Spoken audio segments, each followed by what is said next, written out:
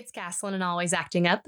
You've reached this week's mini pod where I share a moment of positivity from last week's episode or a moment that really stood out to me. Feel free to drop me a line if you agree, and I'll see you guys next week.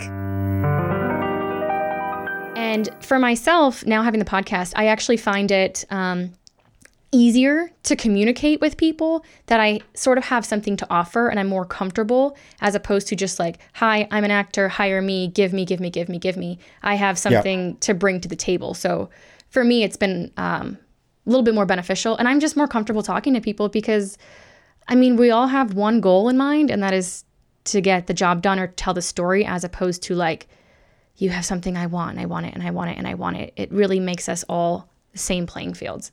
Yeah, well, that's a really interesting point, Caslin, because that hierarchy is something that I'm interested in breaking down a little bit more, because actors traditionally, they put casting directors on these pedestals and be like, this is the person that can give me the keys to the secret that's of eternal abundance, right?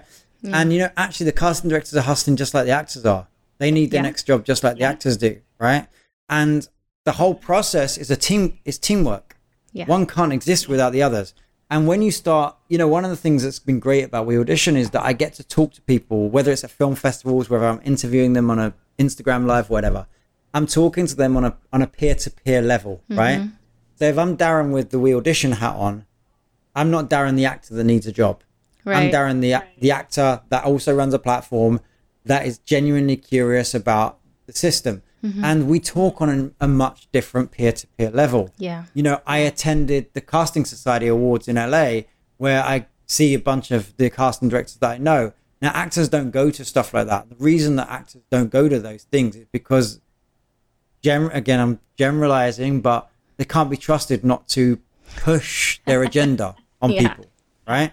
But if you don't do that, you'll realize that we're all just out there trying to make films and get jobs. That's what we're all doing. Yeah.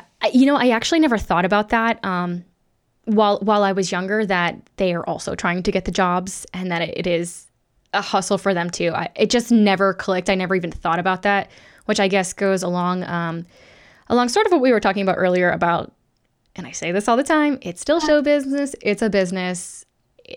There's more to it than just acting in the craft. Well, of course, you have your A-list casting directors as well, that are like your A-list actors that get offers, that they're not out there hustling for jobs. And then you've got the ones that, you know, the cast directors have the same thing. They cast a big show and then no one's hired them again. And you're like, wait, I just cast this big show.